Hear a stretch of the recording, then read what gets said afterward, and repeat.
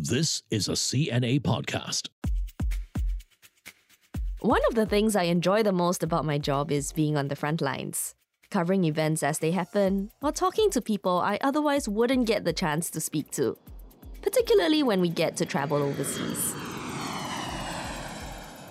Even after I became a mother, I relished the adrenaline rush that comes with the thrill of chasing a story in an unfamiliar environment.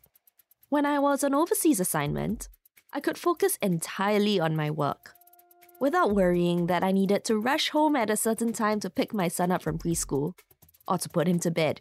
But at the back of my mind, there was always this unsettling feeling of guilt.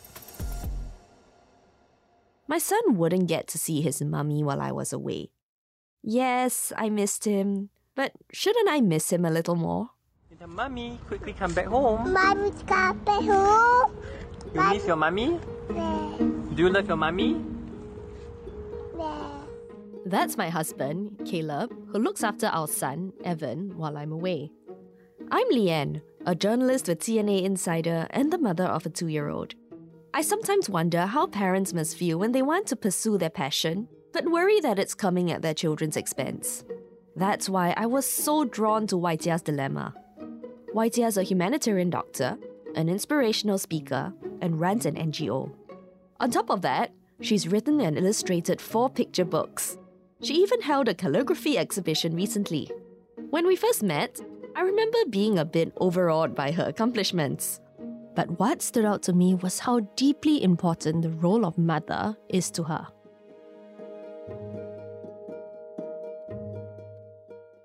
Esther Praise is my second-born. She is in the thick of her terrific 3s, but thankfully still very adorable, so it kind of evens out the hard moments. Then there's Sarah Faith. She's 5 years old, she's rambunctious, she's expressive, she's everything you think a firstborn is and should be. How do you think she will introduce you? Oh, wow. I hope these are not curveballs. Wow, no. I'm just trying to be as realistic as I can. I think she would say, "Hi everyone, my name is Sarah Faith. This is my mummy. She is a doctor, she's a speaker, and she's a good mummy." I'm not sure if I would fully agree with her, but she often says that. She says that to me at least once a day. That's lovely to hear. Yeah. So I'm grateful. It just speaks of who she is, not so much of who I am, I think, but of who she is. It's obvious to anyone listening that her children are really close to her, and she to them. Which is why, when Waitia got an email offering her the chance to fulfill a childhood dream, her first thought was, no. And I remember looking at the email, scoffing at it, and I sent him back my reply. Like, haha. I thought to myself, okay, this is not for me. It's for other people who are like free and single and don't have to be a mom to 2 young kids. But Waitia wasn't always a mother. And to understand her story, we have to go back about 2 decades, to the time when she was 18.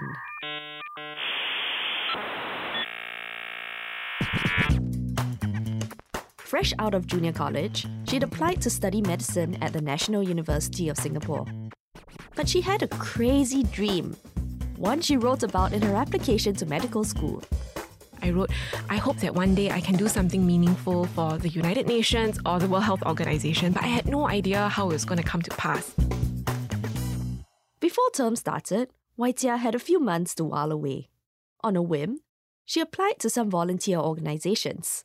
And one of the organizations called me back and they said, we have this opportunity to serve as a volunteer in Nepal. Would you like to come and serve? Because there are bomb blasts going on here. It's political instability. No one's here, but we need help. And I thought to myself, oh, wow, I would love to say yes, but my parents would totally kill me. Her parents weren't, as you can imagine, too keen. But they eventually relented and Waitia was off to Nepal for 6 weeks to help out at a children's home. There, she cared for girls from 3 to 11 years old, teaching them arts and crafts. She lived crammed together with 30 girls in a small house that was unheated even in the dead of winter. But it almost didn't matter. These girls who had been abused and abandoned, they just filled the house with so much warmth. It didn't last. One day, the home's landlord called to say they were being evicted. Wai Jia watched the girls slowly pack up their things and pile them onto a dirty blue pickup truck. And I remember standing there watching this entire world around me fall apart in just hours. And I think a part of me lay permanently shattered. Wai Jia thought to herself how it all seemed so unfair. How could the world be so unjust? But then it struck her that maybe she could still do something for those girls. She'd always loved art, so back home in Singapore, she wrote and illustrated a children's picture book to raise money. She raised more than $100,000, enough to get the girls a permanent home. As Wai Jia saw how her little dream could make such a big difference, she realized, at 18, that she wanted to do more to help underprivileged communities. I discovered that I didn't just want to do this as a hobby anymore. I really wanted it to be a part of my life. And then later on, as I continued to do more, I realized I wanted it to be my life. During her 5 years in medical school and after, Wai Jia went on more and more humanitarian trips. She volunteered her services in countries like China, Myanmar, India, the Philippines, and Cambodia. And along the way, she met Cliff. Just like her, he was an adventurer. He'd survived liver cancer, had a transplant, then gone on to do an Ironman triathlon.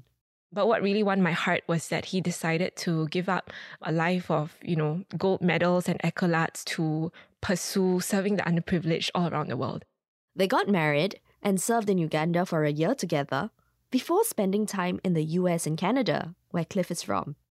Even after their 2 girls were born, they never stayed in one place for long. They were ready to uproot themselves at any moment to go serve the poor. Even things that are really obvious, like buying a house, for example, we lived off rentals for a great many years of our lives because we were constantly moving and we wanted to be open to different opportunities that called us to serve overseas. But as time went by, other demands began to take precedence in their life together. In 2019, Wai Jia and her family moved back to Singapore so that she could finish serving out her bond from medical school. And then Singapore Airlines will temporarily cut flights globally. the pandemic hit, and travel was no longer an option.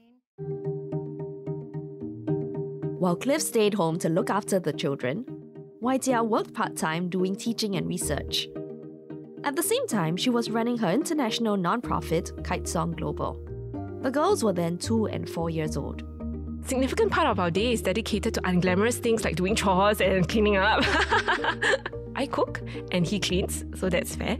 I tend to do more arts and crafts with the kids. He tends to do the crazy, messy science experiments, which I really don't want to see sometimes. But the kids but the kids have a lot of fun with Daddy.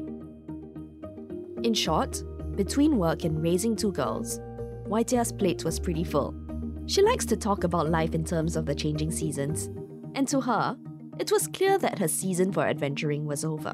This was her time to be a mum. At least, until the email came. Wai Jia was working from home on a Saturday afternoon, trying to clear her inbox when a new email landed. It was from her mentor at the NUS Yong Lu Lin School of Medicine where she worked. The subject line read, Global Outbreak Alert Response Network Call for Humanitarian Assistance in Africa. She opened it and read his message, which was just 2 words. Wanna go? Her heart jumped and she read the rest of the forwarded email. It was a call to action by the WHO and UNICEF for people to go to Africa to help with the COVID-19 pandemic. Because this was my dream my whole life, to do something meaningful like that. But her next thought right after that was, okay, this is not for me. It's for other people who are like free and single and don't have to be a mom to 2 young kids. She typed a 1-word reply, haha, and hit send. To Wai Jia, it was simple. She had responsibilities to her 2 daughters and to Cliff. Yes, she was disappointed, but there was no way she could go herring off alone to a far-off land, right? Weeks went by and the email stayed in her mind. She finally decided to tell Cliff about it. And he was so stunned. He was like, why didn't you tell me this earlier? And I said, the answer is no. So what's the point? And I think Cliff, he just knows me so well. He just saw right through me. He saw through my heart. And he just said, you know, Waija, this is what you've been training for your entire life. And he said, you just have to go. The conversation got emotional. Because I told him, I said, you don't understand. If I go, it's for a minimum of 6 weeks. And how are you going to cope with 2 kids? Even like with 2 kids among the both of us, it's already exhausting. I'm like, how are you going to do this? And he just was so determined. He just said, this is the right thing to do. And when you do the right thing, things will fall into place. Not only would Cliff have to take on the responsibility of solo parenting for at least 6 weeks, they also worried over how the kids would react to being without their mother for so long. But Cliff reminded her that doing humanitarian work and helping the poor was something they stood for as a family, and their daughters needed to see it in action. It's easy as parents to want to impart to our children through speech. This is how you do it, this is how you live your life, but nothing beats showing and modeling to them when they see their own parents doing that in action, when they know how hard it is, when they see that it requires a sacrifice. I believe that it somehow sows a form of grit in them. I really wanted to be the kind of mom whom my children can look up to and say, I really want to be like my mom. Decision made, Waitia sent in her CV. Then they waited for confirmation. For nearly 2 months, she didn't know when she'd be asked to go or where exactly in Africa she'd end up. She had many sleepless nights. I remember waking up at 4 a.m., lying in bed and wondering, what on earth did I just do? And I thought to myself, this is such a mistake. Like, I hope they change their minds. I hope they don't deploy me. I hope that maybe, this would all disappear. The biggest challenge was breaking the news to their children. I said, Mommy's going to Africa. I think that was probably the hardest thing that we'd ever have to do. I think for a mother to tell her kids that she will be away for a long time is a hard thing. How did your children react when you said that? They were both very sad at first. I think my 3-year-old, she was vehemently saying no. And I remember my 5-year-old, she's always tried to be very grown up. So she said, I will be very sad, Mummy. To help them process the news that Mummy was going away, she took out a map of the world and pointed out where Africa was. She showed them pictures. She even got them to help her pack her bags. But still, Waitia wondered, would her children be okay without her? Or would she be scarring them? I was worried that, without my presence for so long, how would the kids do? Would they somehow be damaged in some way? At that point, I thought to myself, 7 weeks is a long time to be away from a then 4 and 2-year-old. Hearing Waitia talk about her concerns, I wanted to go find some answers. Because every time I go overseas without my son, I also worry about this.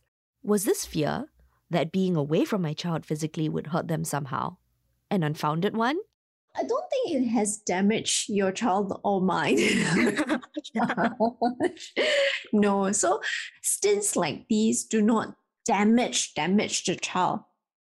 That's clinical psychologist Dr. Geraldine Tan, or Dr. Jerry as she likes to be called.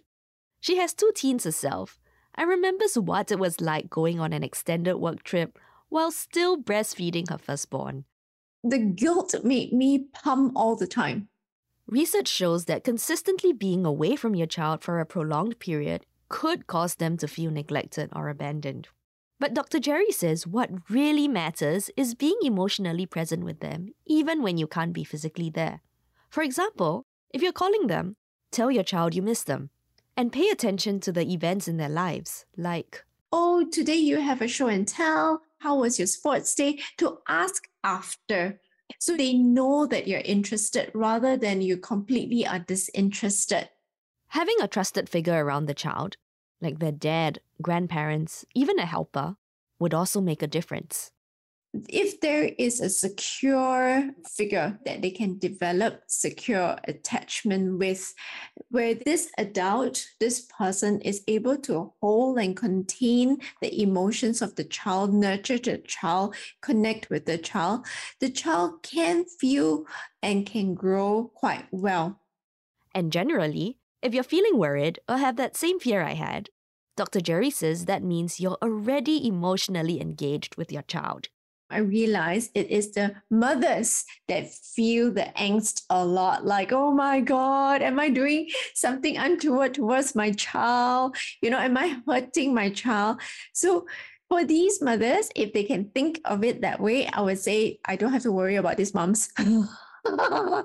They love their children so much. They are so connected with their children, and they would come back and they would work through all these feelings with their children. How can the children not be connected with them, As for Waitia, she finally got news of her deployment to Africa in January 2022. She was going to a place called Eswatini, and she'd be leaving in 2 weeks. I was like, Eswatini? Where's that? I mean, I heard of Swaziland, but I didn't know that it had been renamed to Eswatini. I knew very little about the place. As she looked up more information about Eswatini, she told her kids about the small kingdom bordering South Africa. And over time, they seemed to come to terms with Mummy leaving. She was walking with Sarah Faith to the bus stop one day, and her little girl, who was then 4 years old, said to her, Mummy, are you scared of going to Africa? Because you must be very brave. And I told her, I said, yes, I am very scared. I said, Mummy doesn't sleep well in new places. I said, I'm a very light sleeper, so I'm afraid when I go to a new place, I won't be able to sleep. And she said, Mummy, if that's the case, you should bring a book and a stuffed toy. Because if you do, you will sleep very well. 2-year-old Esther Praise took longer to come around. Every time Waitia asked how she felt about Mummy leaving, and she always would say, sad, very sad. But that last night, or that second last night before I left, she said, I will be okay. And I said, what will you do when Mummy's gone? And she said, eating pizza, having fun with Papa and Tete. And when she said that to me, I told myself, I can go now. I'm very grateful. But what do you think happened over the course of the days when you were trying to prepare your kids? I think what was going through their hearts was maybe the 5 stages of when they talk about denial and bargaining and anger and grief. I think they were actually going through those 5 stages, and it came to the point where I think they landed very nicely in the stage of acceptance just before I left.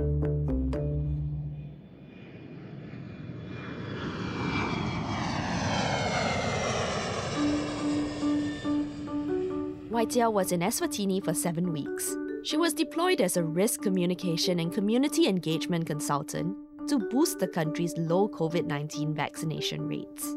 From the moment she got there, I just felt like I was in my element. As soon as I touched down, I remember I just hit the ground running. She found herself making presentations to government officials one day, and the next, she'd be visiting villages and running focus group discussions.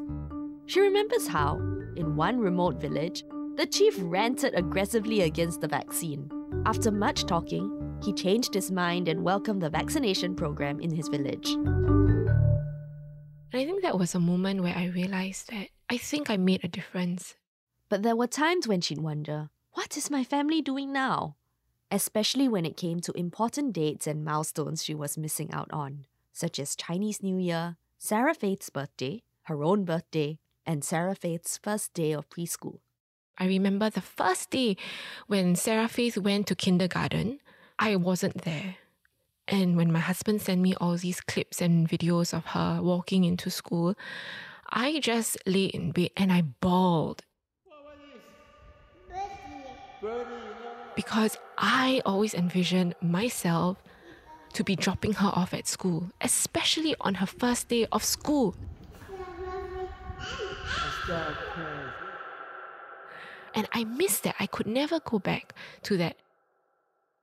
Waitia tried to catch up with her kids over Zoom. Hi, Sarah Faith. Hi, Esther Praise. But as any other parent trying to video call a young child soon learns, it is not easy trying to keep them engaged. I remember just crying in front of the computer because Cliff shared with me and he said that, the kids can't stay still. It's not that they don't love you, but it's just that they can't stay still in front of the camera. Before she left Singapore, she thought about creative ways she could engage children. Oh, so that's why you like breakfast, Big Bear.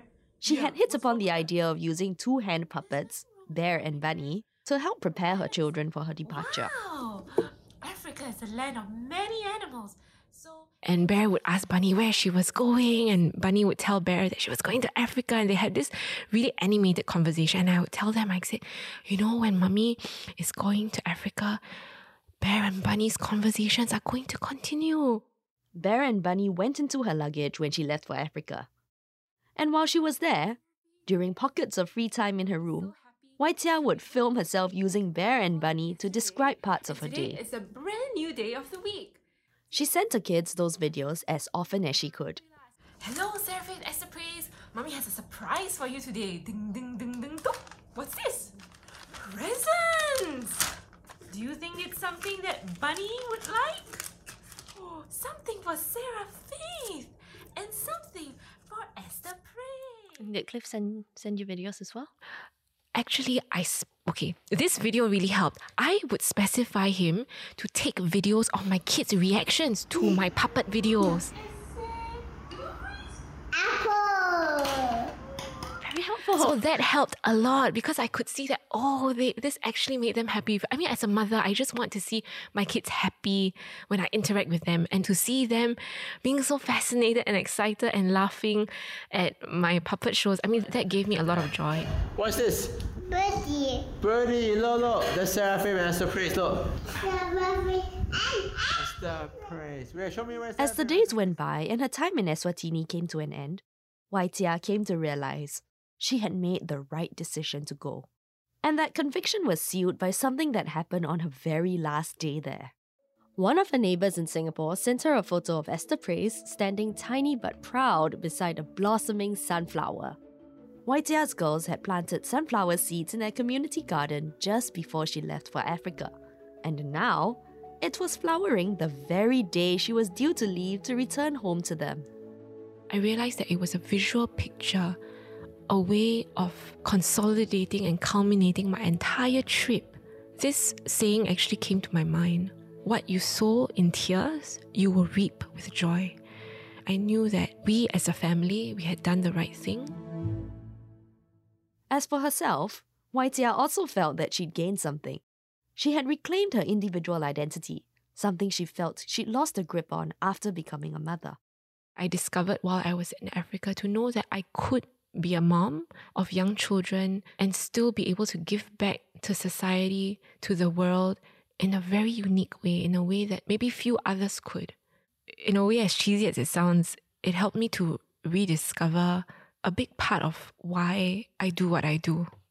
Talking to Waitia made me think about my own experience and dilemma that I face. I love what I do, and I love seeing my work make a difference. But how do I reconcile that with knowing that when I put my heart and soul into my job, I feel like I have to compromise on being the best parent I can be for my son? How do you balance your passion and serving others with serving your children? This was what Waitia had to say.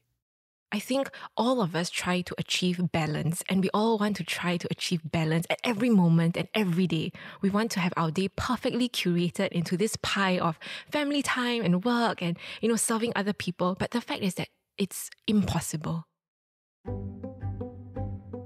Ask yourself the question, how does my life look like when I look at it as a whole?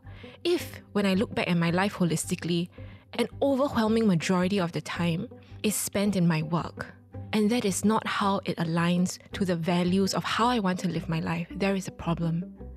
But if I look back at my life and realize that it is being roughly apportioned to the way that I want my values to function, then I think there is coherence and alignment. As for the times I beat myself up for the decisions I make that affect my child, Waitia reminds me, feeling guilty about something doesn't mean I'm a bad mom. Guilt is a sense of, I feel awful because I did something wrong. Therefore, I feel guilty. Shame is taking that one step further and saying, because I did something bad and I feel so awful, I am an inherently bad person. So ask yourself, If a best friend or if my adult child were to grow up and to experience this, what would I say to him or her? And I think when we exercise that self-compassion on others, to ourselves, it's a very powerful tool.